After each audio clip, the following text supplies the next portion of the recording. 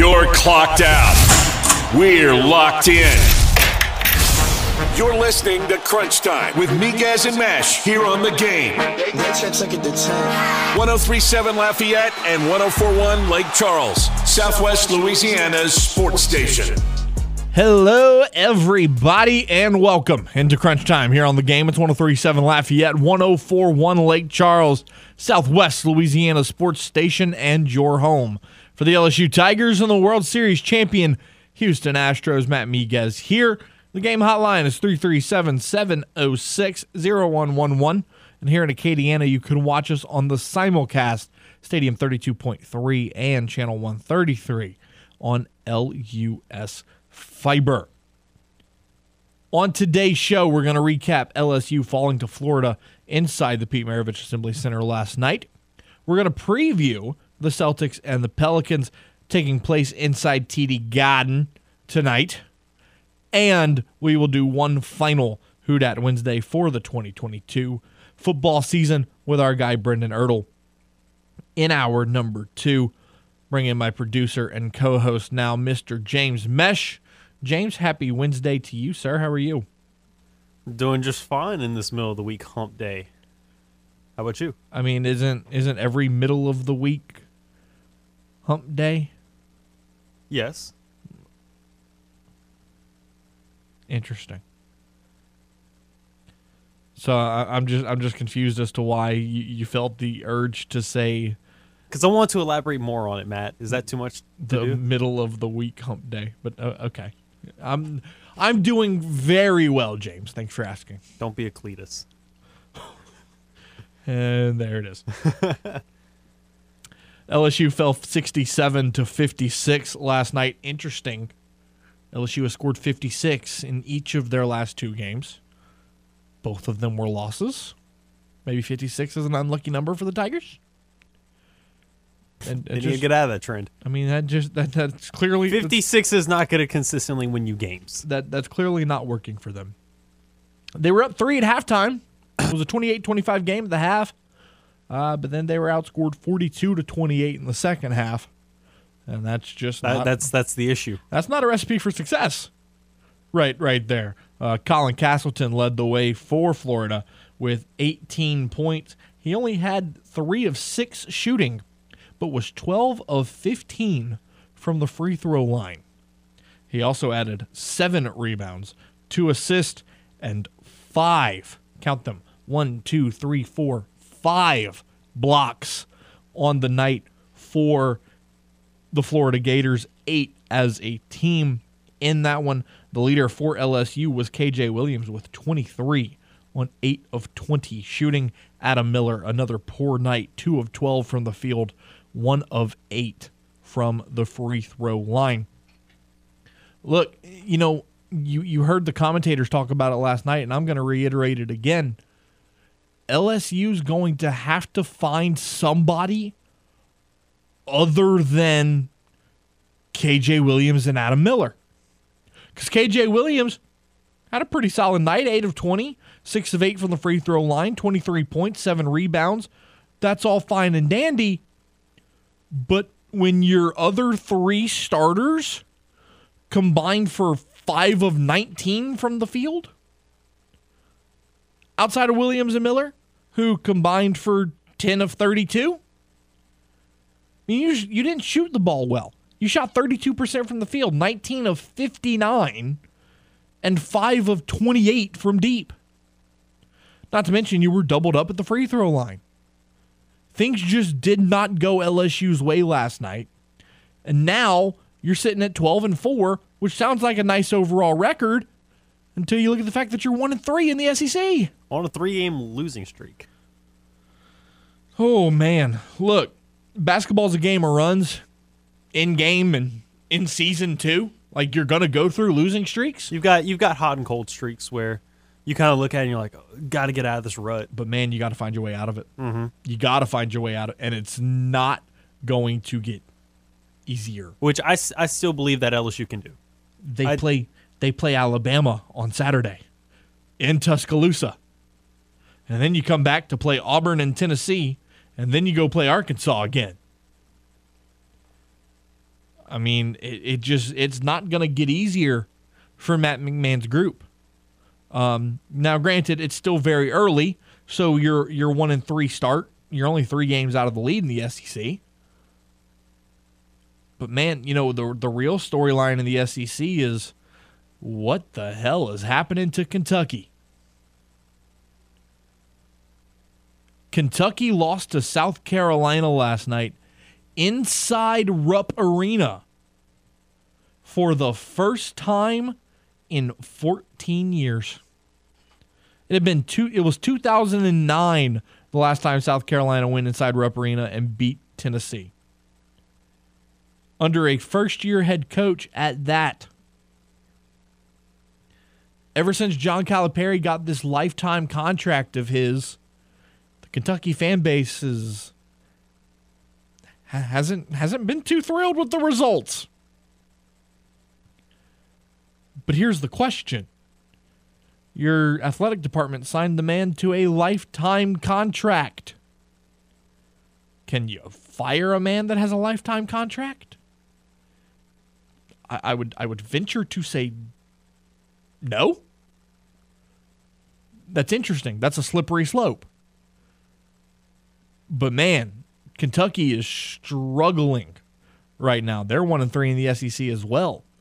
And outside of Oscar Tshiebwe, they haven't had much consistency. So interested to see how that's going to play out for John Calipari and the Kentucky Wildcats. Looking at some top stories, Lamar Jackson still not practicing with the Baltimore Ravens due to that injury that he suffered a few weeks ago. As of right now, he's listed as doubtful for Sunday night's playoff game against Cincinnati. But Tyler Huntley on schedule to play? I mean, better than what they had, right? Better than Anthony Miller or whatever the young man's name was that played for the Lions. I mean, for the Ravens this past weekend. Anthony Brown, excuse me. He's still limited with that wrist, though. That's fair. But God, I mean, at least Tyler Huntley's been around longer and probably knows a little bit more of the offense than I guess. But what you've seen so far from when he's played these last few weeks, man, I remember. Do you have any confidence? I remember last year when Tyler Huntley came in for an injured Lamar Jackson. Go figure. Yeah. And they played the Bengals, and it was like, wow. And he played pretty well. Yeah, he played well for the few games. And I remember looking, saying, man, wonder what the Saints would look like if Tyler Huntley was their quarterback. Walmart Lamar. Like, it could work. I don't want him anymore. No, I don't want him anymore. You don't want him. Nope, sure don't. Speaking of wants and about the Saints, looking at our poll question of the day. No, keep those cameramen away. The poll question of the day is, the Saints are one of the 4 teams as an option to do Hard Knocks. Do you want to see them do it? Looking at the poll question results so far, it's leaning a lot towards the people are about it. 73%. Then 9% say no, please, no. And then the rest, the final 18% say they don't care either way. They don't think it affects anything. I don't. Which, if you look at the history, there are a few times where teams still have a good overall record and have a good season. There have been the first year that they did Hard Knocks with the Ravens, they went 10-6 in 2001. They went 10-6, and then the Cowboys in 2002 went 5-11, and then it took 5 years off. They came back in 2007 with the Chiefs. The Chiefs went 4-12, and then the Cowboys went 9-7 and missed the playoffs. And then the Bengals went 10-6, and then the Jets went 11-5. Now 11-5, pretty good. That's not too shabby. That's a pretty good record. Dolphins come back, go 7-9. The Bengals go 11-5 in 2013. The Falcons go 6-10, missing the playoffs. The Texans went 9-7 in 2015. The Rams went 4-12. The Bucks went 5-11. The Browns went 7-8-1. The Raiders went 7-9. And then in 2020, that was the first year where the Chargers had moved to LA, so they did both the Rams and the Chargers. The Rams went 10-6, and then the Chargers went 7-9. And then last year, the Cowboys went 12-5. Now, 12-5. And then for this year, the Cardinals went 4-13. Correct. See the pattern? Every now and again, there's a good record. But then it's followed by like 3 straight years of teams that miss the playoffs. So, and then not to mention, to be eligible to be on Hard Knocks, you have to be pretty bad. Like, they're not just going to throw the defending Super Bowl champs up on Hard Knocks. Like, that's not how that works. The 4 teams that are eligible are the Jets, the Commanders, the Saints, and the Broncos. All teams that are missing the playoffs. I believe are the 4. So no, I don't want Hard Knocks. Remember the Madden curse? No, it's Bears, Saints, Jets, Commanders. Bears, Saints. You But remember? still, all of them have missed the playoffs. Bad teams miss the playoffs. You remember the Madden curse? Where the players that would be on the Madden cover always got hurt? Mm-hmm. Always. Every single time. Or maybe not necessarily hurt, but there'd be something very unfortunate. Or they had a terrible season or that ruined the something. season. I'm starting to believe there might be a Hard Knocks curse. I don't want it. Nope. Keep that away. The Saints have never been on Hard Knocks, and they're not going to start now. I feel like the most likely candidate that they would end up going with would be the Jets. Now, Because being able to film the whole process and like looking at this kind of not necessarily QB controversy right now, but I think could be one very soon, is the Jets, and seeing what unfolds with Zach Wilson and the Jets. yeah. I think that's what would be best to like kind of have for ratings television to make for drama. Now, let me tell you this. If HBO continues the trend of what they started this year with the Hard Knocks in season, like they did with the Cardinals this past year, if you wanted to do that with the Saints, I feel like that's a little different. The training camp one, though, no, stay away. I don't want that. That's just a distraction. And in a year where Alvin Kamara looked in the eyes of media members and said that training camp practices were super laid back, and it would be even worse if you had camera crews everywhere. No. Nope. Don't want it. Do not want it. What I do want, though, the Houston Texans announced today that they have asked and received permission to interview Sean Payton for their head coaching vacancy. Now, here's why it's important for the Saints. James, the Texans might be the best case scenario for the Saints. Because it's an AFC team, so you wouldn't see Sean very often. And they got a lot of draft capital. A lot of first-round draft capital. Yeah. They have picks 2 and 12 in this year's draft. You're not going to get 2, No. but you could get 12.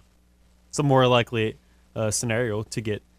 You could get 12. They're also, I think at this point, Brandon Cooks has shown so much disinterest in being on the team anymore. Correct. That they're probably going to trade him this offseason Correct. to somebody, so that it'll be even more draft capital. Correct. Probably not a first rounder. You'll probably get a third for Brandon Cooks. you might get a third at this point in Brandon's career. Yeah, you'll probably get a third for Brandon Cooks. But it'll be more draft capital for them to work with.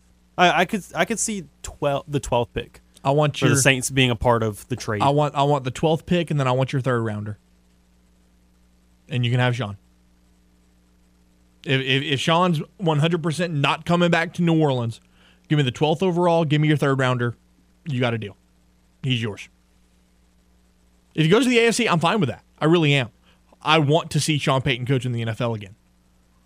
I don't want to see play him in the NFC. I just don't want to play him. I want to play him as little as possible. That's what I want. Like there was talks of him going to Carolina. Oh my God, no, please no. Then Arizona is one of the hot names at the moment. Don't want that either. That's better than the division, but still. But the Cardinals, their only first round pick this year is the 3rd overall pick. It's true. That's true. And it's like, does Arizona really want to part with the 3rd overall pick? No. I don't think they want to. No. I think they'd trade down. I think they'd be willing to trade down, but I don't think that they're willing to trade it and get Coach Sean Payton for it. Correct. Ralph chimes in. I watched 17 weeks of Hard Knocks this season live. don't need to see part 2. Besides, if you mention the Saints and Hard Knocks in the same breath, it probably means a season-ending injury. I mean, that's very fair.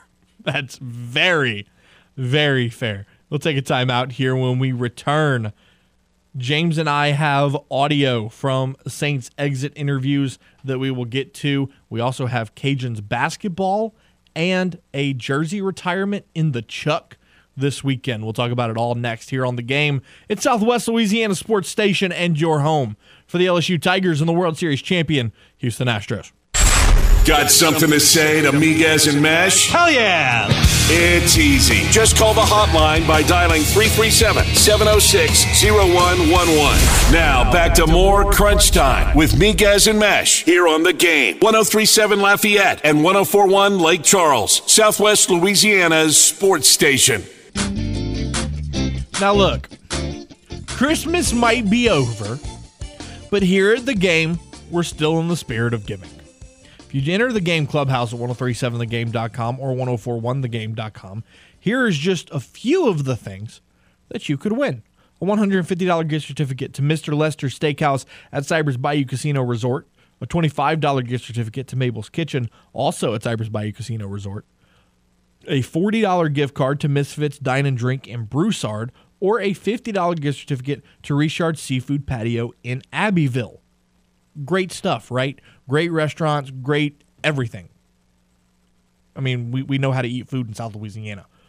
However, these great prizes, you have to sign up for the Game Rewards Club to get them. How do you do that? 1037thegame.com or 1041thegame.com. It's free. It's easy. So sign up today. 422 here on your Who Dat Wednesday. Matt Miguez, James Mesh, 337-706-0111 is the number to call on the Game hotline. Yesterday, Dennis Allen met with the media one final time during the 2022 season, and here was the head coach's opening statement.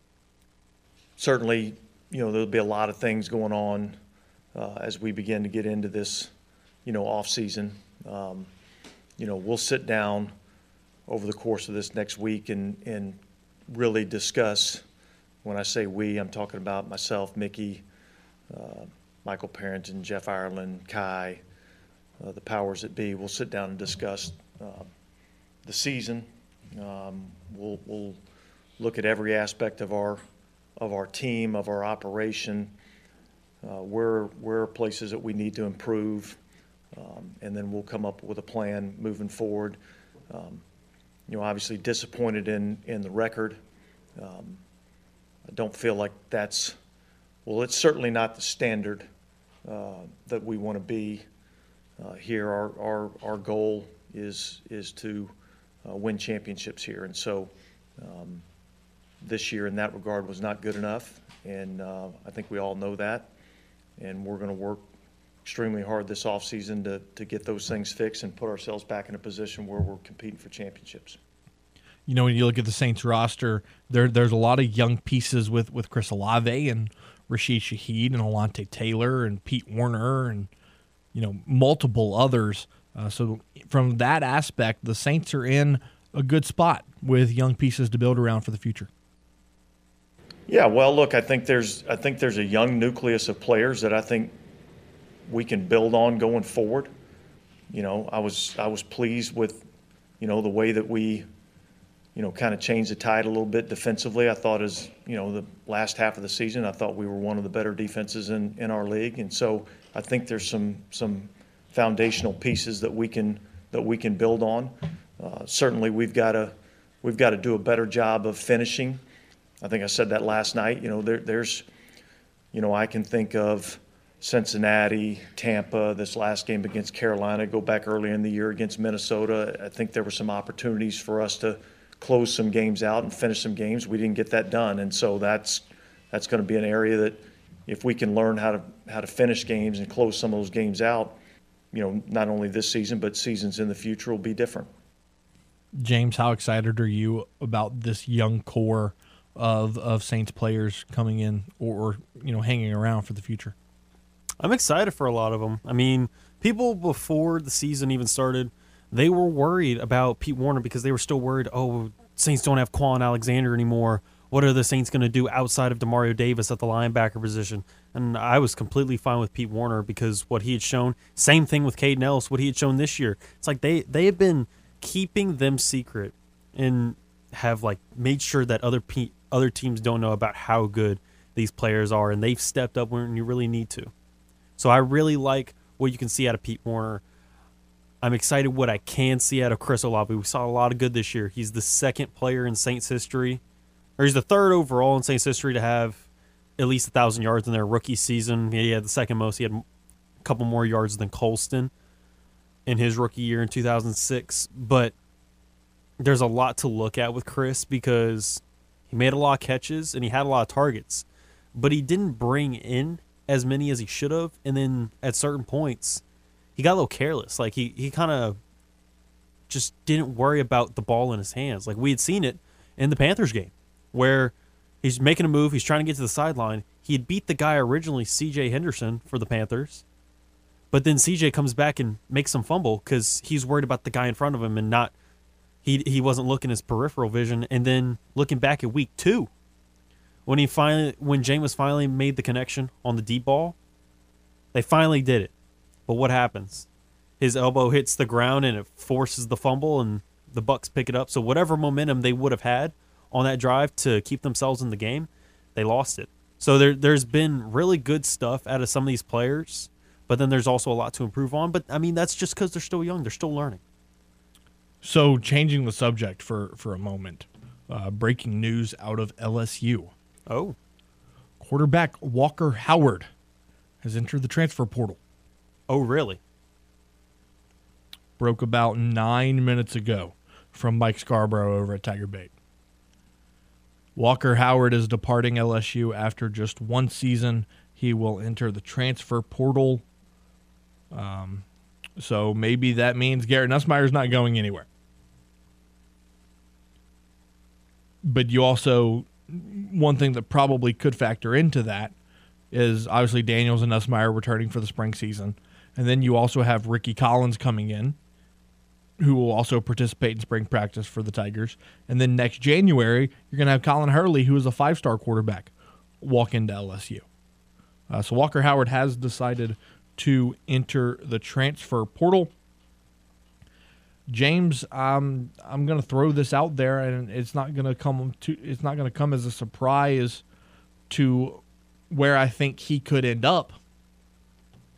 Don't be surprised if he ends up at TCU. Yeah, go follow Jack Besh. They were very close in high school. They were very close at LSU. Don't be surprised if he winds up playing for Sonny Dykes at TCU.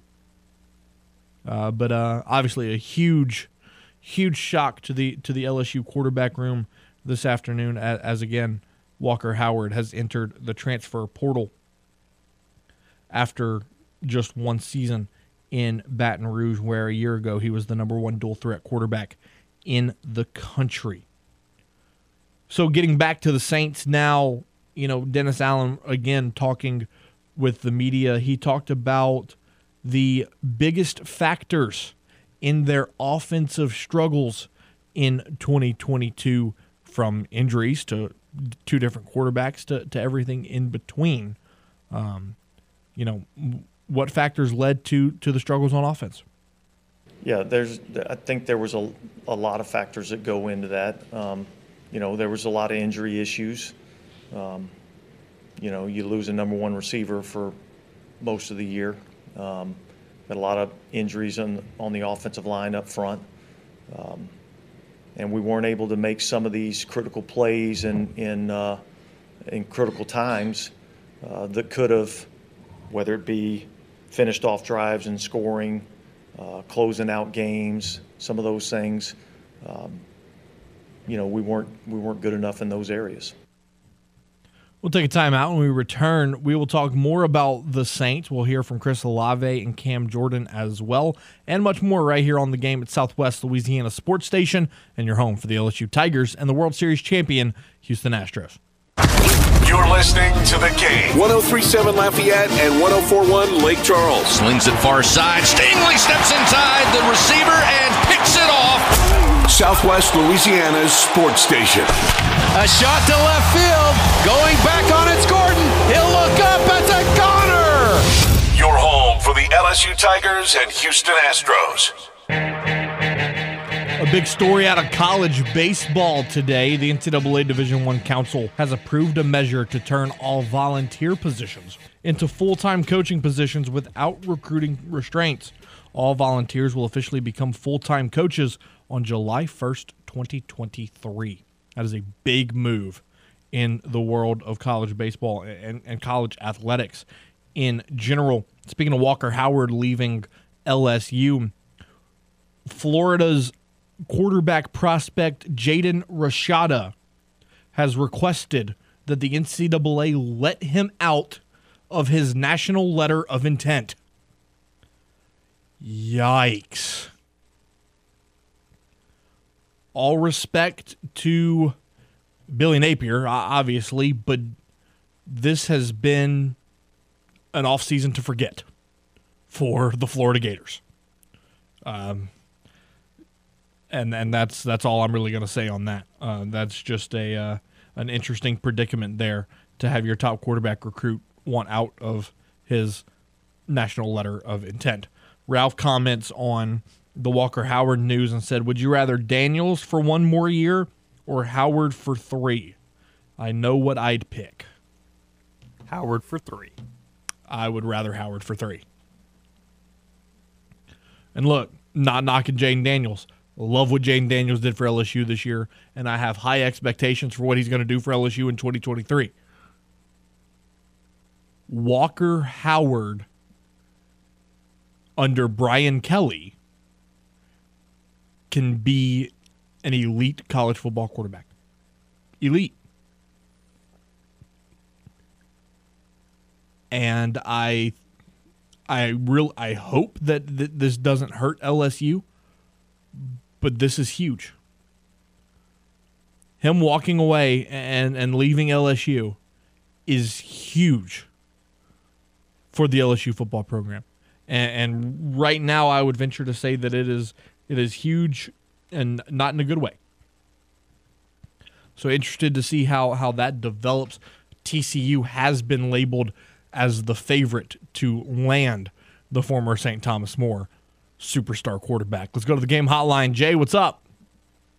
If what you just said was true, why he's not staying there? If you feel that he could be this top quarterback under Kelly, well, he should wait 1 year and become this quarterback for the next 3 years. Why not stay there? Probably the biggest reason is because one of his best friends just transferred to TCU, and he knows that he has an opportunity to go play there now. Oh, so you're gonna leave LSU for TCU because of a friend? I'm not leaving the SEC. If I know that if I have this world type talent that you're saying that he has, or what he could become under Kelly. Obviously, Kelly. Why Kelly's not trying to? Hey man, stay, man, stay. You need to stay. I mean that's you know it. To be honest with you, I'm not surprised, man. I'm not surprised that I already knew that he was never going to start a game at LSU. You know, I understand that this station shows being broadcast St. Thomas More games. I know that we're not going to go at him because it's St. Thomas More or whatever, but I had a feeling that he was never going to play down for LSU. I don't know why, but I just had that feeling. And when Daniels coming back, so the freshman or the high school 5-star recruit that was one of the top 3 quarterbacks in the country, that before Brian Kelly took the job at LSU, Kelly tried to flip him to Notre Dame. You didn't think he was going to play under Brian Kelly? Yeah, I felt that way. Interesting. Yes. Interesting. Well, it's interesting that he's also in the transfer portal. So obviously he's not going to play for Brian Kelly. Well, entering the transfer portal doesn't mean that he's not coming back. True. He could easily wind back up in Baton Rouge in 2 weeks. He's weighing his options. Yeah, but hey, like you said, his best friend's in Fort Worth. So we'll see. You have a good one. Thank you. I mean, look. If you're Walker Howard, yes, it's LSU and it's the SEC, and that's all fine and dandy. But if you just saw TCU go to the national championship, and not only did TCU go to the national championship game, They don't have a quarterback. Their quarterback's going to the NFL. And I don't think that they're going to – I mean, they may go back to Chandler Morris if that's, their only option at this point. But, I mean, if you're Walker Howard, look, I've got a friend that just went to TCU. They've got a good receiver core. They air the ball out, which is my style of play. And, oh, yeah, they've had success. And they got an opening at quarterback. And I could play as a freshman? I mean, come on. You can't blame the kid.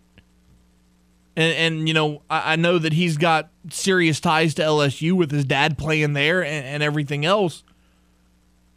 But at the end of the day, college football is a business. It is a business decision. If Walker Howard currently feels that the best opportunity for him is elsewhere, he's going to go elsewhere. 6 months ago, LSU could have been the best option for him. Hell, 6 weeks ago, LSU could have been the best option for him.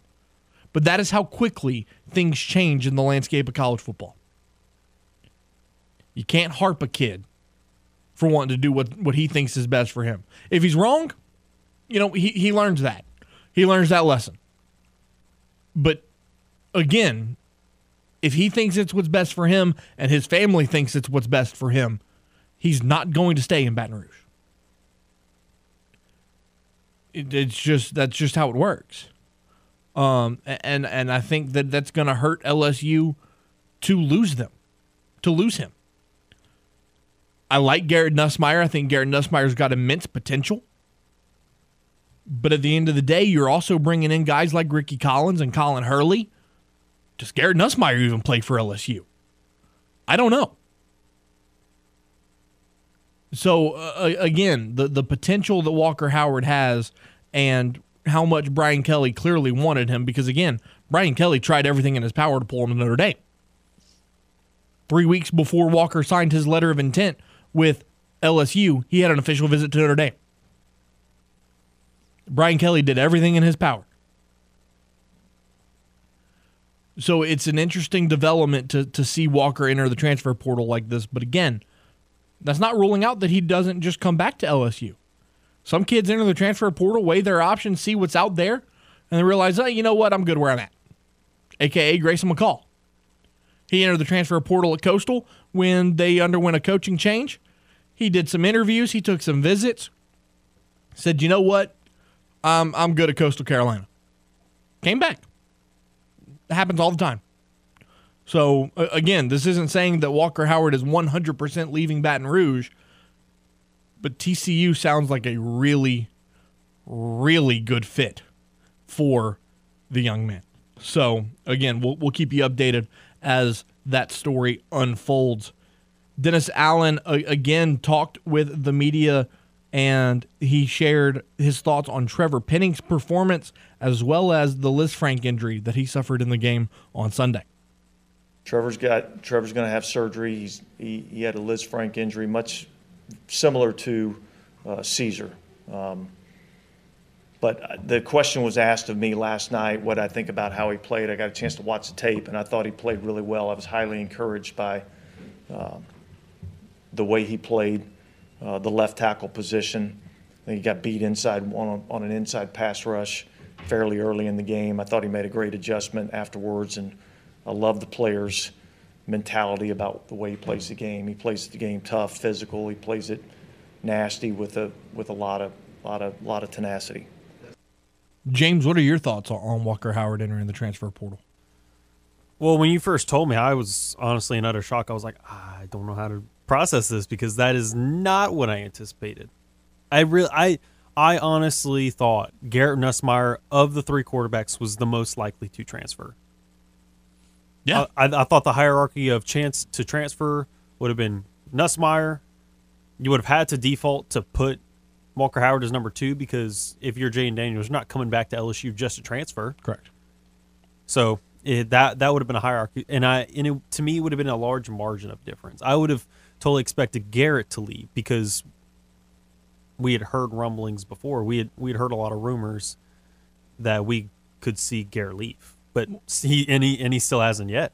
No, and now he's not going to. And now you don't at this point. So it makes things interesting because now you probably don't really kind of hit on getting really a major quarterback again till next season. Yeah. Because you got Jaden for this year, and then the next year you would think you have Garrett Nussmeier for at least a year. The next year would be a Garrett Nussmeier, Ricky Collins quarterback battle. So is what that would be. That would make things really interesting. But no, I thought with how fast Walker Howard had committed to LSU and Brian Kelly, I thought it was just a done deal. I kind of signed, sealed, knock it out. Don't even look at that again. But and then obviously, it doesn't matter how early you sign. Players still could easily last minute be like, I kind of want to go somewhere else. And then I want to see other options. What's crazy is the amount of praise that Brian Kelly gave Walker Howard all season long. All season long. He's made great progress. He's really learned the system a lot faster than we anticipated he would. I remember in the spring, after the spring game, somebody had asked him about Walker Howard, and he goes, man, that kid's special. He catches things in practice that us coaches don't even see. And we're like, how did we miss that? He said the kid just gets it. And now he's gone. Jordy Culotta described it as an LSU fan's worst nightmare has come true. This is because you thought you had 2024, 2025 like a lot Walker down. Howard was the future. He was going to play for 3 years. You thought you had him, and then all of a sudden, I want to go see other places. Absolutely wild. Demario Davis also met with the media and said that he is, quote, optimistic heading into the offseason. It shouldn't be nothing but optimism. This is in a top organization. I think it begins at the top with ownership. You're not going to find anybody more caring of a city, and more passionate about the city and its people and its fans than Ms. Benson. And so anytime you have an owner like that, she's going to want what's best for the city, and the city wants the Saints to do well. So she's going to do everything she can to make sure that that's happening. You have a great executive staff that has done a great job of constantly finding ways to keep this locker room full of talent. And so you're going to be able to, every year you're going to have some of the best players on your team, and not all teams have that. I played on some teams that didn't have a lot of talent in the locker room, and this team has always been star-studded. And then you got a coaching staff that's going to work day and night to try to figure out the best way to put the team in the best position to win. And so I think this team is built for success and longevity. So it's unfortunate. Nobody likes to lose. Nobody hates losing more than the people in this locker room. But it's much more than enough reasons to be optimistic. So, James, before we take a timeout, a quick update for your Celtics tonight, who hosts the Pelicans. Marcus Smart and Rob Williams are out. Yeah, it seemed that they were day-to-day, and I wasn't too optimistic that they were going to be able to suit up tonight. Darn. And one more thing with the Walker Howard stuff, and then I'll get away from it until we talk to Koki Riley at the top of the hour. Jack Besh retweeted the tweet about Walker Howard entering the transfer portal with the eyes emoji. I think he knows something. They're currently on the phone. I think he knows something. They're currently FaceTime each other. We'll take a timeout, wrap up hour number 1 right after this here on The Game at Southwest Louisiana Sports Station and your home for the Fighting Tigers of LSU and the World Series champion Houston Astros. A recent survey discovered that Game listeners prefer our station over watching a mandated webinar at work. Well, thank you, everyone, for coming to this exciting meeting today to discuss... Take that, productivity in the workplace. This is The Game. 103.7 Lafayette and 104.1 Lake Charles, Southwest Louisiana's sports station. Welcome back to Crunch Time right now, 4:53. For the next couple of minutes, let's talk about the New Orleans Pelicans, Matt, as they take on the best team in the NBA right now, in the Boston Celtics. Oh, that's biased. That is biased coming out of your mouth. Do they not have the number 1 record? I mean, that's factual. It's pretty actual factual. That's actual factual. But then in the West, the Pels are third. They're still third in the West. Yeah, they only are. a couple games behind. Yeah, they are. So they're pretty close as well. Now, you had just mentioned that Marcus Smart and Rob Williams are not going to be suiting up tonight. But New Orleans as well. They got a few key pieces that have not been suiting up either. Brandon Ingram, Zion Williamson. You've been seeing kind of a minutes restriction with Herb Jones. Yeah. Herb Jones is listed as day-to-day. Brandon Ingram is out. Zion Williamson's still out. E.J. Liddell, in case you didn't know, he's still out.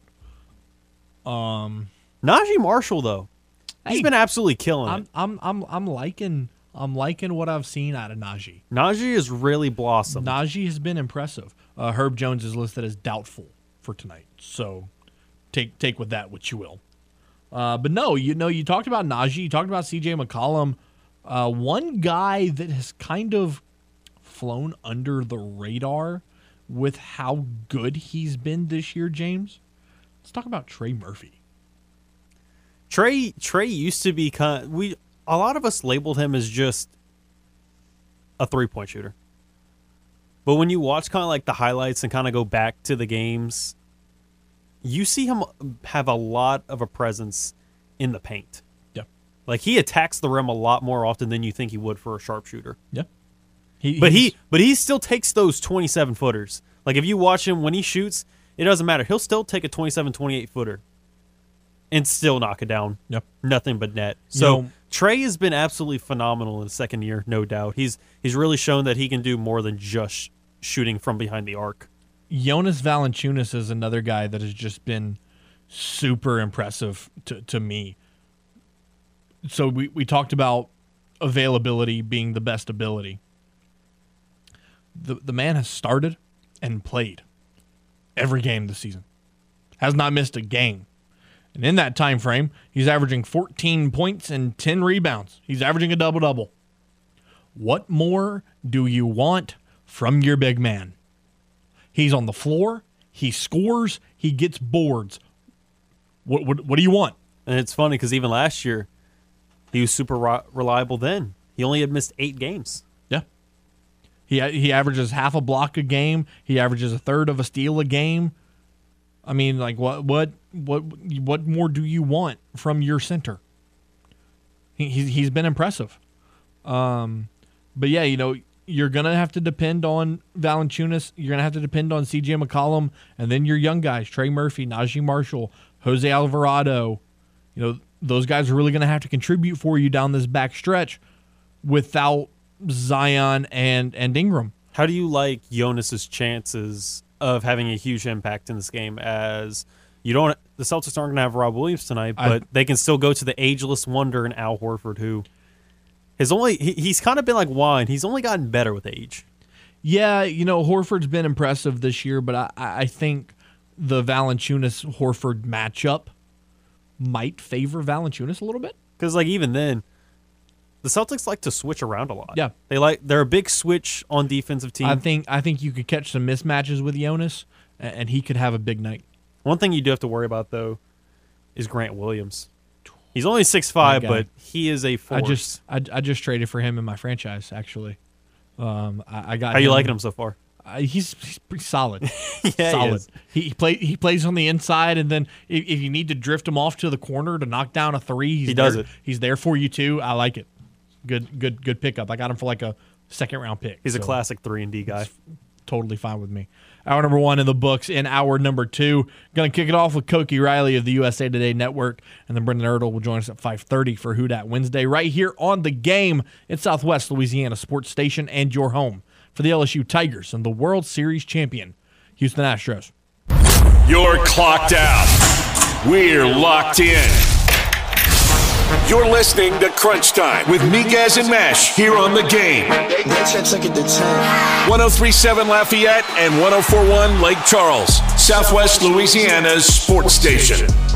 It's hour number 2 of Crunch Time here on the game. It's 103.7 Lafayette and 104.1 Lake Charles, Southwest Louisiana's sports station, and your home for the LSU Tigers and World Series champion Houston Astros. Matt Miguez, James Mesh. The game hotline is 337-706-0111. And as a reminder, here in Acadiana, you can watch us on the simulcast, Stadium 32.3 and Channel 133 on LUS Fiber. We were supposed to have Koki Riley to kick off hour number 2, but breaking news in the LSU football world means that the LSU football beat writer a little busy at the moment. So he's going to join us at 5:15 here in the next segment. But, going to that top story, Walker Howard has entered the transfer portal.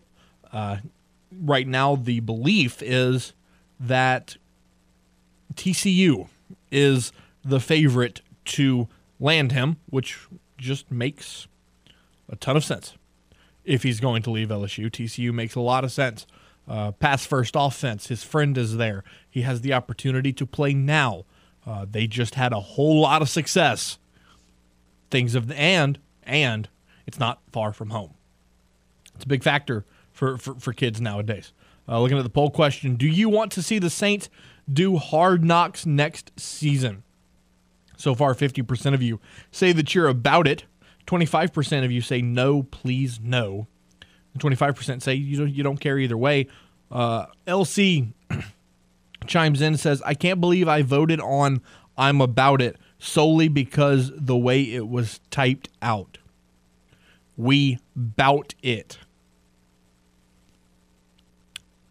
I just don't want it. Now, I just find that's a funny reason to answer that. Brendan brought up a good point. This team, Brendan Ertl, that is, who's joining us at 5:30. This team might just need something different, something new. Since Hard Knocks has never done the New Orleans Saints, who knows? It might be a blessing. I don't think that it would be. I don't know how it would be. I think it's nothing but a distraction.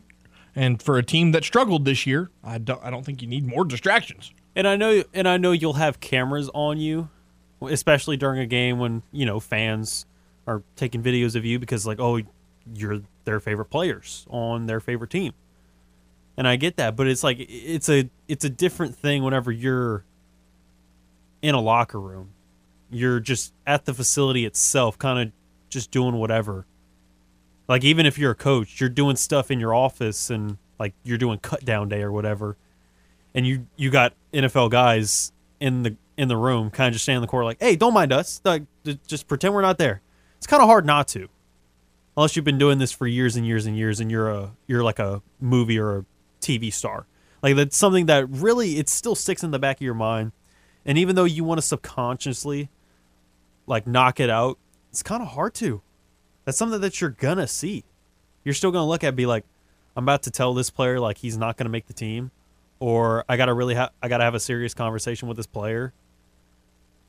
Or I really got to get on him on a practice. Correct. But I know it's going to be recorded because I have a mic on, and they're going to be focused on it as I'm telling this player, hey, you did this wrong. I need you to improve on this better when you're doing this.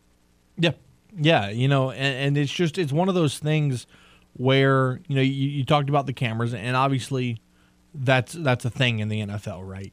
Whether it be you're used to certain cameras. Correct. Because there are cameras on the field near the sideline taking pictures of you in the middle of a play. But this is HBO. They are going to be in your face. Correct. In every meeting. You are mic'd up. You are mic'd up 24/7. This is a different beast. Mm-hmm. And I just don't think that a team who just finished their first season with a new head coach that struggled in that first season, I don't think they need this extra hiccup. They don't need this extra type of publicity. Correct. The only publicity I want for the Saints is for them to be like, oh, wow, they're making this move and they're winning these games. Not, oh, look, we saw another fight break out and we got just stuff about Dennis Allen talking to other coaches about this in a meeting. Correct. I don't want to hear about that. No. I don't want that because to me, every time you see that from a coach and other players, it kind of feels like they get more on their P's and Q's, and they also try to sound maybe a little more politically correct. A little more polished. Or they try to sound a little more polished. Yep. And, like, kind of play it up for the cameras. Absolutely. And that's not the point of Hard Knocks. It's like you're supposed to be hidden, but it's like we know you're there. Right. So it never feels like it's going to be automatically authentic. So it's a cool idea in theory, but to me it just hasn't worked for most teams. No, it has not. And then, another thing while we're on the subject of the NFL, good news continues to pour in for one Damar Hamlin. Shortly after being released from the Cincinnati hospital, he returned to Buffalo and was admitted into a hospital in Buffalo for further testing and evaluation. This morning, he was released from the Buffalo hospital and is now at home with his family. Doctors say that they are very confident that he can continue his rehabilitation on his own and with the Bills. So, James, I know this is kind of quick. What do you think the chances are that maybe Damar Hamlin's standing on the sidelines on Sunday? I don't know about this Sunday. I think he'd probably maybe be in the press box. Or even in the stadium. I think what's the likelihood he's there? I think there's a solid chance that he could be in the stadium on Sunday. That would be. Could you imagine the roar of the crowd when the Jumbotron in Orchard Park turns to a suite and there's Damar Hamlin and his family? That place is gonna go nuts, as it very well should. But man, what an incredible turn of events for the Buffalo Bills to get Damar Hamlin, back and in the facility and close to home, and knowing that he's going to be okay, which is just huge. And I would not want to be anyone in the path of Josh Allen and the Buffalo Bills. Just going to throw that out now. Miami, without Tua, probably without Teddy B. Yikes. Since our latest update with the poll question, the I'm About It option on do you want to see the Saints be on Hard Knocks next year? It's only half now at Correct. I'm About It. 1/4 says no, please no, and then the other 4 doesn't care either way. You had talked about Ralph previously. You talked about LC's comment. And then looking at Blaine, he said, hell no. Daniel said no. And then Mike said, hell to the no. So don't want it's starting to, people are starting to be like, okay, actually, people are starting to look at it like, nah. Don't want it. I don't want that type of publicity. Don't want it. Monday, Bob Marlin and Gary Broadhead met with the media talking Ragin' Cajuns basketball. And tomorrow night, the men will be up in Monroe to take on the Warhawks. And Bob Marlin gave his thoughts on the matchup versus ULM. They struggled in non-conference. They lost one of their better players, an all-conference preseason pick to a knee injury in December.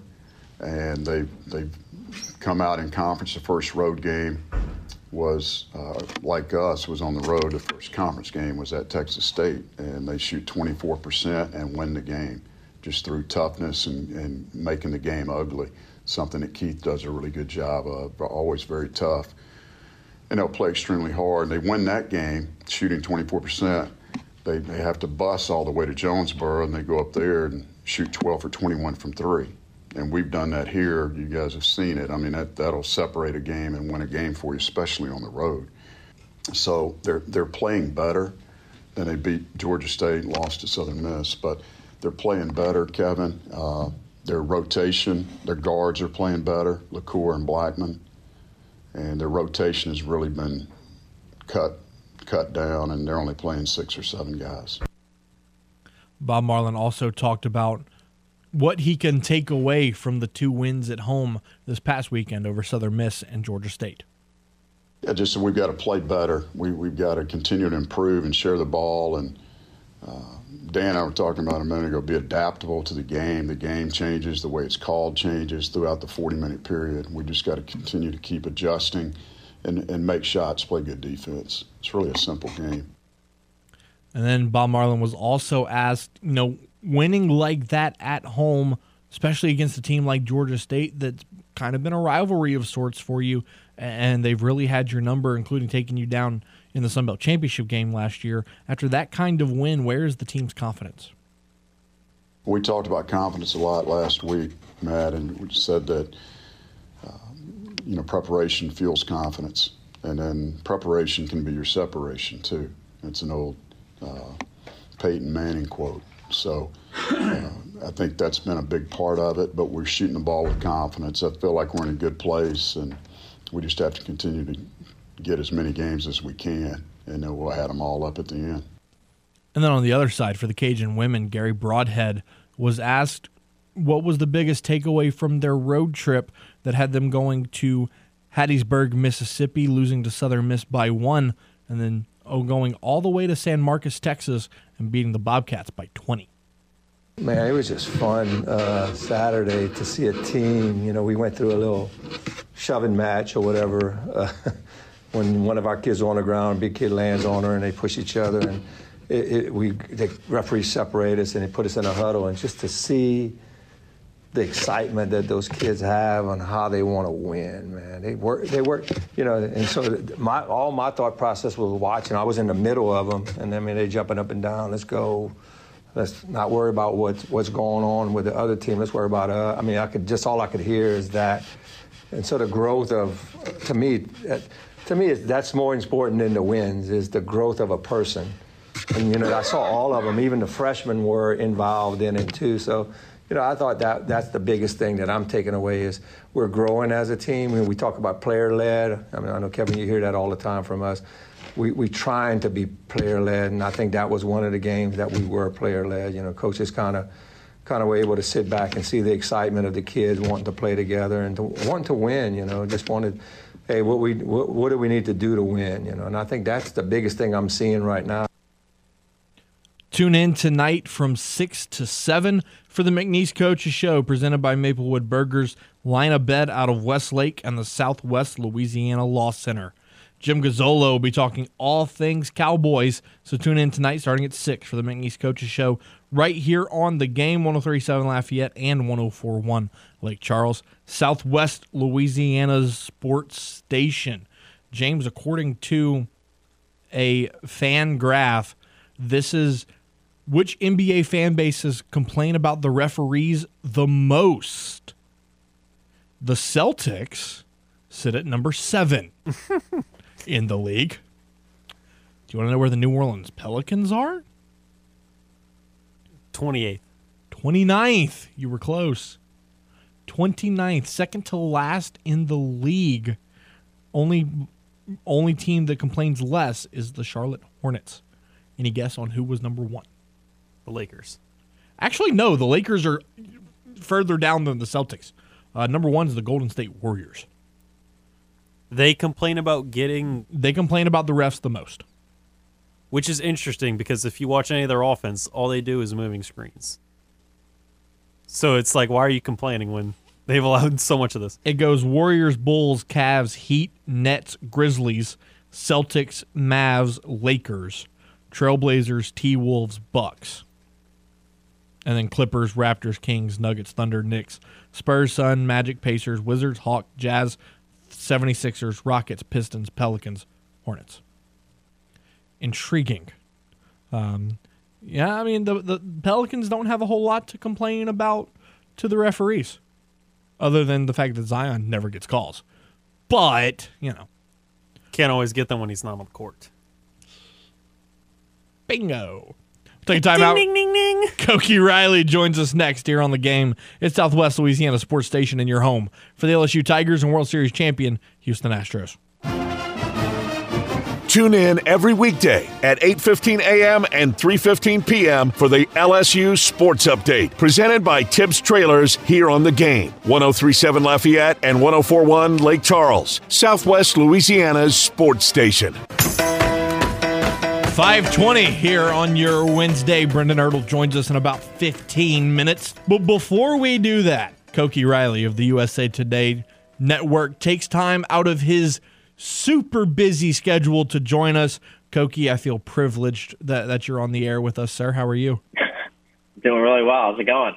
Doing fantastic, man. So, breaking news, Walker Howard transferring out of LSU. I'm going to be honest with you, Koki. That came out of left field. Yeah, it is a little bit surprising for sure. But I think it is at least from what we can tell from the outside, it is sort of a interesting look at where Garrett Nussmeier stands on this roster on this team moving forward. I think it's a really interesting look at how. Just like all the dynamics of this entire situation, right? Because I think a lot of LSU fans, and probably including myself, and I don't think it's too far-fetched in saying this, but I think a lot of us expected that Nussmeier would be the one transferring after Jaden Daniels decided to return to LSU for next season. And it looks like it's going to be Howard, and Nussmeier is going to stick around here for the long haul, which is, I got to say, that's really interesting. I didn't expect that to happen. Now, a lot of people have already begun to throw around TCU as the favorite to land Walker, considering the Jack Bech is there, and they are now in need of a quarterback now that Max Duggan is declaring for the NFL draft. So what are your thoughts on Walker Howard possibly going to TCU with Jack Bech? Yeah, I think it's a really good fit for TCU. I think that Sam Jackson just entered this transfer portal. He's actually announced his transfer to Cal. He was sort of their young up and coming quarterback. They're sort of Walker Howard, the third string guy, and right now they have a guy in Chandler Morris who actually was their starter to begin this season before he got hurt and Max Duggan took over his job and retook his job, I should say. So when Walker, if he heads over there, then I don't think he'll be, the favorite to start immediately, but there's certainly a chance that he could. And, I think it's a really good fit. Of course, he has that chemistry with Jack Bech from their time at St. Thomas More. So, if that happened, I think it would make just a lot of sense. Now, flipping back over to men's basketball, last night falling to Florida 67-56 for their third straight loss of the season. Where do you stand right now on Matt McMahon and this team, and kind of looking at the last couple of games, what's kind of been going wrong for LSU? Their offense is a lot of trouble. They turn over the ball too much. They don't have enough consistent scoring from the perimeter, and when you don't really have when you don't really have anyone inside, not just inside as like a traditional post scorer, since that's not really as much of a feature in today's basketball climate. I mean, we don't really have anyone who can pressure the rim as a big man on the pick and roll, and you can't really, and you have trouble shooting threes. Then what's sort of your strength? What do defenses have to really defend if you're missing your shots on the outside and you're not really pressuring the rim as a lob threat or a pick and roll threat? So they're kind of stuck in this tweener zone on offense, and quite simply, they just need to shoot the ball better and find some sort of spark plug from a one-on-one scoring perspective. And that's why I just finished up a piece about Adam Miller, and I just feel like he's the guy who needs to be a more consistent scorer and a more consistent presence for this offense, because his off and on shooting is certainly hurting the team at the moment. Yeah, you brought up Adam Miller, and he opened SEC play he had 15 against Kentucky in a pretty solid performance, and then he had 16 against Texas A&M, and then last night shoots 2 of 12 for only 8 points. I mean, you talked about the consistency. You talk about Adam Miller, another guy that has kind of been inconsistent for them, has been KJ Williams. He had a big night last night. And then Trey Hannibal as well. He has games where he pops off for 20, and then you see 2 or 3 games where he doesn't really contribute on the point sheet too much. Yeah, I have a ton of respect for Trey Hannibal. I love just the sort of explosiveness he has off the dribble, his ability to get to the rim, his fearlessness, his size, his strength, all that sort of stuff. He's an excellent rebounder for a guard as well, but his lack of an outside shot is just so obvious, and that's just not, it's hard to be able to score consistently when you don't have that, and it's only harder when, say, he's on the floor with a guy like Kendall Coleman or a guy like Sean Phillips, who they aren't really floor spacers either. And yes, LSU can design lineups trying to have, a guy like KJ Williams and a guy like Derek Fountain on the floor, and they can go 4 wide with Hannibal at the top just driving away at the basket. But I think after teams watched the Arkansas game, they sort of figured out that, hey, like, we need to really back off this guy, and we really need to funnel him once he gets into the paint. And you kind of saw that against Florida the other night. So each of these, I guess with each of these guys, I'm just trying to say that, like, there's like different reasons as to why they've been sort of up and down. I mean, Adam Miller, I think a lot of it probably has to do with the fact that, he didn't play for 18 months because of that torn ACL and missed all of last season. So you can attribute probably a chunk of his sort of up and down play to missing so much time. So there's that. And then with a guy like KJ Williams was shooting, I want to say 50% from 3-point range before these last 2 or 3 games. So he was like a guy like him was destined to start missing some more threes, because I don't think anyone can keep up a 50% 3-point shooting rate. So like this team's in some trouble, and I think Miller really needs to step up and help them and just sort of ease the burden off some of these other guys, because I feel like KJ Williams is just having to carry so much of this offensive load that, he's a very good player, but I don't think he's quite National Player of the Year worthy sort of guy who can actually carry that sort of load, Chatting with Koki Riley of the USA Today Network. Cam Hayes is a name that's been thrown around as a kind of quiet role player, averaging close to 9 points a game this year, shooting 50% from the field. Just kind of talk about the spark that he's been able to provide for this offense. And then, you talked about this team being in trouble. I don't disagree, but Koki, the problem is that their schedule doesn't get easier. Exactly. That's why they're in so much trouble. I think this early in the season, I probably wouldn't be pushing the alarm button as quickly as I am right now if it weren't for the fact that their next 4 games are Alabama, Auburn, Tennessee, and Arkansas, and half those games are on the road. The Alabama game including them. So it's just a lot to trying to figure out your team when these last 2 games were supposed to be the games you quote unquote should win, right? And A&M and Florida. So yeah, they're in trouble in that perspective, and I just think that I guess, and to your other point about Cam Hayes, one of the reasons why their offense probably struggled last night is because Cam Hayes wasn't available. He suffered a leg injury during the A&M game. I think it was in the first half. I'm not 100% sure. Again, this is just off the top of my head. But he does. You see it in spurts where he can sort of provide that, that one-on-one create your own shot sort of ability that this offense desperately needs, and that Adam Miller has really been the only one who could even potentially just sort of apply to this unit. So I just feel like not having him last night certainly hurt them. But we got to see a little bit more Tyrell Ward, who is another guy, is really sweet. His really sweet jump shot, hit a couple threes last night when the few guys it was in the plus territory in terms of plus minus. So yeah, I think I'd be really interested to see him get more of a run out there, to be honest. So yeah, they just need to start throwing stuff at the wall on offense because time's running out, and this team, it's not like they don't have any talented options to score. Like, they do have some options. It's just a matter of getting it to mesh and hitting enough shots and just trying to put this thing together before the season sort of spirals out of control.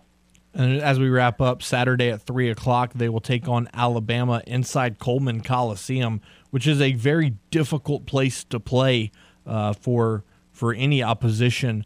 Koki, what are your thoughts on this matchup between the Tide and the Tigers? It's going to be rough, right? I mean, this Alabama team, they play excellent defense and they shoot threes, and that's sort of the NATO's philosophy. It's a very modern style of playing basketball, and it maximizes the numbers. It's analytically friendly, so it's not going to be easy. I mean, this team they do an excellent job of using the entire floor and spacing the floor correctly and doing all that sort of stuff. But I mean, we can talk about Alabama all that we want. Like, this LSU team, they aren't going to win these games if they don't score the basketball. And I mean, a lot of that has to do with them and actually putting the ball in the basket and actually hitting your open 3-point shots and creating opportunities to get to the rim. And they're just not doing that at the moment. And until they solve that within themselves, then whoever they play against, it's not going to matter as much, you know? So, yeah, I mean, they're in a tough spot right now. That's just sort of, I have trouble feeling overly optimistic about them at the moment. Koki Riley of the USA Today Network joining us here on Crunch Time. Koki, appreciate you as always, and we'll talk to you again soon, my friend. Awesome. Thanks for having me on again. And there he goes, Koki Riley of the USA Today Network, covers LSU for the Daily Advertiser. James, you look like a guy that likes to have fun. I mean, I'm just spitballing here. Who doesn't love that fun? And you also look like a guy. You look like you're in shape. You look like you probably go for a run every now and again. Yeah, I don't do it as often, but man, running is fun. So what if I told you that you could go on a Mardi Gras themed run? Ooh, that does sound pretty intriguing. Right. It's the Lundy Gras Bar-a-thon, 4 miles through Freetown, just south of the Mardi Gras route. And if you wear a costume, James, you can enjoy free drinks served at the adult hydration station. And you know I love free. We love free. We love drinks. I mean, and who doesn't love a good costume? Right. Who doesn't love that fun? Right. It's extra fun on top of the fun. And then a party bus is going to follow. So, say you run a mile and you're like, okay, I'm kind of tired. Maybe these adult drinks are kind of getting to me a little bit. Just jump on. Take a breath. Chill out. And when you're ready to start moving again, you can just hop off. It follows behind the entire time. You can run all, run some, or run none. And there will even be a costume contest, and the audience will vote for the winner. It's the Lundy Gras Bar-a-thon, free drinks, free food, and there's prizes. Ooh, my. Register now at latrail.org. We'll take a timeout. Brendan Ertl joins us for Who Dat Wednesday one last time for the 2022 season right here on The Game. It's Southwest Louisiana Sports Station and your home for the LSU Tigers and the World Series champion, Houston Astros. He's going to go. Touchdown, Saints. Who's ready for some New Orleans Saints talk? We are. Here is Who Dat Wednesdays with Canal Street Chronicles' Brendan Ertl on Crunch Time with Miguez and Mesh. Brendan Ertl, how is life back up in Oregon, my friend? Life sucks in Oregon. New Orleans is the best, and it's never fun to leave that city. But I'm excited for the off season and sort of glad the season's over. 3 days in New Orleans just wasn't long enough, huh? Not. I mean, you can do a lot in 3 days in New Orleans, but definitely not enough. And can't beat the people, the weather, and the food. And there's no place like it. Except meeting one of us. My Uber driver said that Vegas is better, and I took that offensively. And I don't think there's any place better than Louisiana. He said Michael Jordan, and I took that personally. Exactly, I did take that personally. Oh man, you know what James took personally? You big timing him. I did not. He big timed me actually. How did I big time you? He's up there. He's up there with the press passes and everything, and he's like, "Yo, where are you?" I'm like, "I'm down like with the normal people, bro. Like, you're gonna have to come to me. I can't get up there." When I called you, I wasn't even in the stadium yet. I had just parked. I got there almost 2.5 hours early just to meet you, and you were like, "Oh, I'm already in the stadium.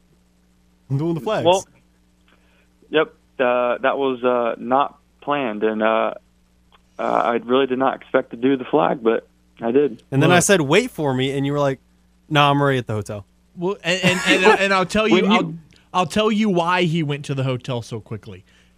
Brendan Ertl was sad that he would have to settle to meet you instead of meeting me. That's what it was, yeah. You're crazy if you think I was going to sit through that entire fourth quarter, sit in my seat in the dome after we just blew that miserable performance, and I don't even get to be in the press conference room. Well, to be fair, there were multiple opportunities by the Saints to actually win the game and actually do something. They just squandered every opportunity. Oh, buddy. Black and gold forever, am I right? But no, so finished 7-10 in year one under Dennis Allen, winning 3 of your last 4 to end the season. Obviously, that one becoming the final game. But, you know, I can't believe I'm going to say this as somebody who hounded Dennis Allen all season long. There's positives to build on, Brendan. There is. There 100% is. And you go back and look at the season, and some people are making excuses for Dennis. They either want his head off or they want him to stay. I'm kind of in between, and right after the Panthers game, like you guys were saying, I was out of there as fast as possible. I was chilling at the hotel when I got the Snapchat. He's like, "Rio, where are you at?" I'm done, bro. I'm at the hotel and I'm getting ready for next year. My emotions were at the top. I was like, we got to get rid of Dennis. We got to get rid of Pete. We got to just get rid of everyone, man. That was my emotion at that point. And I sit back now and I'm like, well, you got to stick with Dennis. It's the right move. And Mickey Loomis is doing the same thing. Right now he's saying he's going to give it a week to get the emotions out and then make decisions. And I think that's a smart thing to do. A lot of teams and coaches right now who are just getting rid of their coordinators, their coaches, their video guys, their equipment guys. It's just out of emotion, and the season's so up and down, and you either can end the season high like the Falcons did or super low like we did. So I think it's a smart thing to do to hang on to him, and winning 3 of your last 4, you probably should have won 4 out of your last 4. And what really is crazy is you think about the teams on top of the NFC: Eagles, Vikings, 49ers, top 3. Beat the Eagles. We should have beat the 49ers with a better offensive performance. I mean, the defense really shut them down. And you probably if should it have beat the wasn't Vikings. a blatant ghost pass interference call by Tyron and then an iffy call by Lattimore, we beat the Vikings. So we should have beat the 3 top teams in the NFC with a mediocre offense and a defense that was up and down throughout the year. But I think he did more than enough to keep his job this year, and next year he's going to have to get a lot of things right. Now, obviously the one big storyline surrounding the Saints is Sean Payton, and now he has received permission from 3 different organizations to interview him for the head coaching job. One of them being the Houston Texans. Now, shout out to the Saints GOAT and Nick Underhill. He brought up a good point on social media earlier that the Texans have picks number 2 and 12. Now, you're not going to get 2 for Sean Payton, but you could very easily get 12. Mm-hmm. Yeah, and that was interesting. I mean, I was writing about the Cardinals interview, and then that one popped up, and it's like that is a whole different dynamic and something you didn't really think of, and I didn't really think the Texans would even pursue him just because of the situation that they're in. Nick Caserio, 3 coaches in 3 years is about to be, and Sean's been wanting a good front office, good owner, and I don't think the Texans have either of those. But the Texans bring something different, and Sean Payton's been in the NFL for a long time. He's had a lot of quarterbacks. He's had a lot of different teams with different jobs. He's never really got to draft his own quarterback, you could say. I mean, he wanted Mahomes. He drafted Garrett Grayson. That doesn't count. But the opportunity with the Texans to take either Bryce Young or C.J. Stroud, if the Bears aren't completely brain dead and they draft a quarterback, he would get his own decision of a young quarterback, and that might be something that interests him. And I really doubt that he ever actually thinks about going there, just because of the situation that they've had and been having. But it definitely could be a situation where you'd be like, yo, give me that 12th pick you have, and give me a second, and give me a second next year. I don't think they'll get multiple first-round picks as many people want, but that's a package I'd take. I'd also take, maybe a first next year. It all kind of depends, but I think my most likely landing spot for him right now is Arizona. I think it makes too much sense. They also asked to interview him today. Sean loves Kyler Murray. Kyler Murray's going to have a say in the coaching hire, which is pretty big. Not a lot of teams go to their quarterback. And, if you go back and watch the Combine where Sean Payton was actually on TV during that, he loves Kyler, and he always has good things to say. And he was on some show the past couple weeks, and he said how he'd fix the Cardinals' offense, and it makes all complete sense, and it's a perfect quarterback for him. And I think it makes too much sense that the GM is gone as well. He could bring in a guy or two that he'd like in that front office as well. So I think if I had to choose right now, I think the Cardinals make the most sense. And get like Jeff Ireland to go with them. He could take Jeff. He could take Pete as well. Whoever he wants. Take them all. Please take Pete. Yeah. Please take Yeah, Pete. take Pete. You can easily take Pete. Look, I don't want Pete. I don't want anybody to not have a job, because that's just cruel. I don't want Pete to get fired. He can have a job, just not in New Orleans. No, and here's the thing. He can stay in New Orleans. That's perfectly fine by me. He's not the offensive coordinator. He should go back to what he was going to be last offseason. He didn't even want the offensive coordinator job. If he wants to be a passing game assistant coordinator or offensive quality assistant, that's fine by me. It's not like he's completely useless on this team. He has value, and Sean Payton kept him around for a reason. And if Sean Payton does, eventually choose a team and he wants to bring Pete with him, be like, hey, Pete's on our team. You can throw us like a 4th or 5th round pick as well if you're going to take him. So I don't know the rules about trading assistant coaches, but I think he has some sort of value, but he definitely is not calling plays for me next year. What are your thoughts on the conversation about the Bears potentially drafting a quarterback?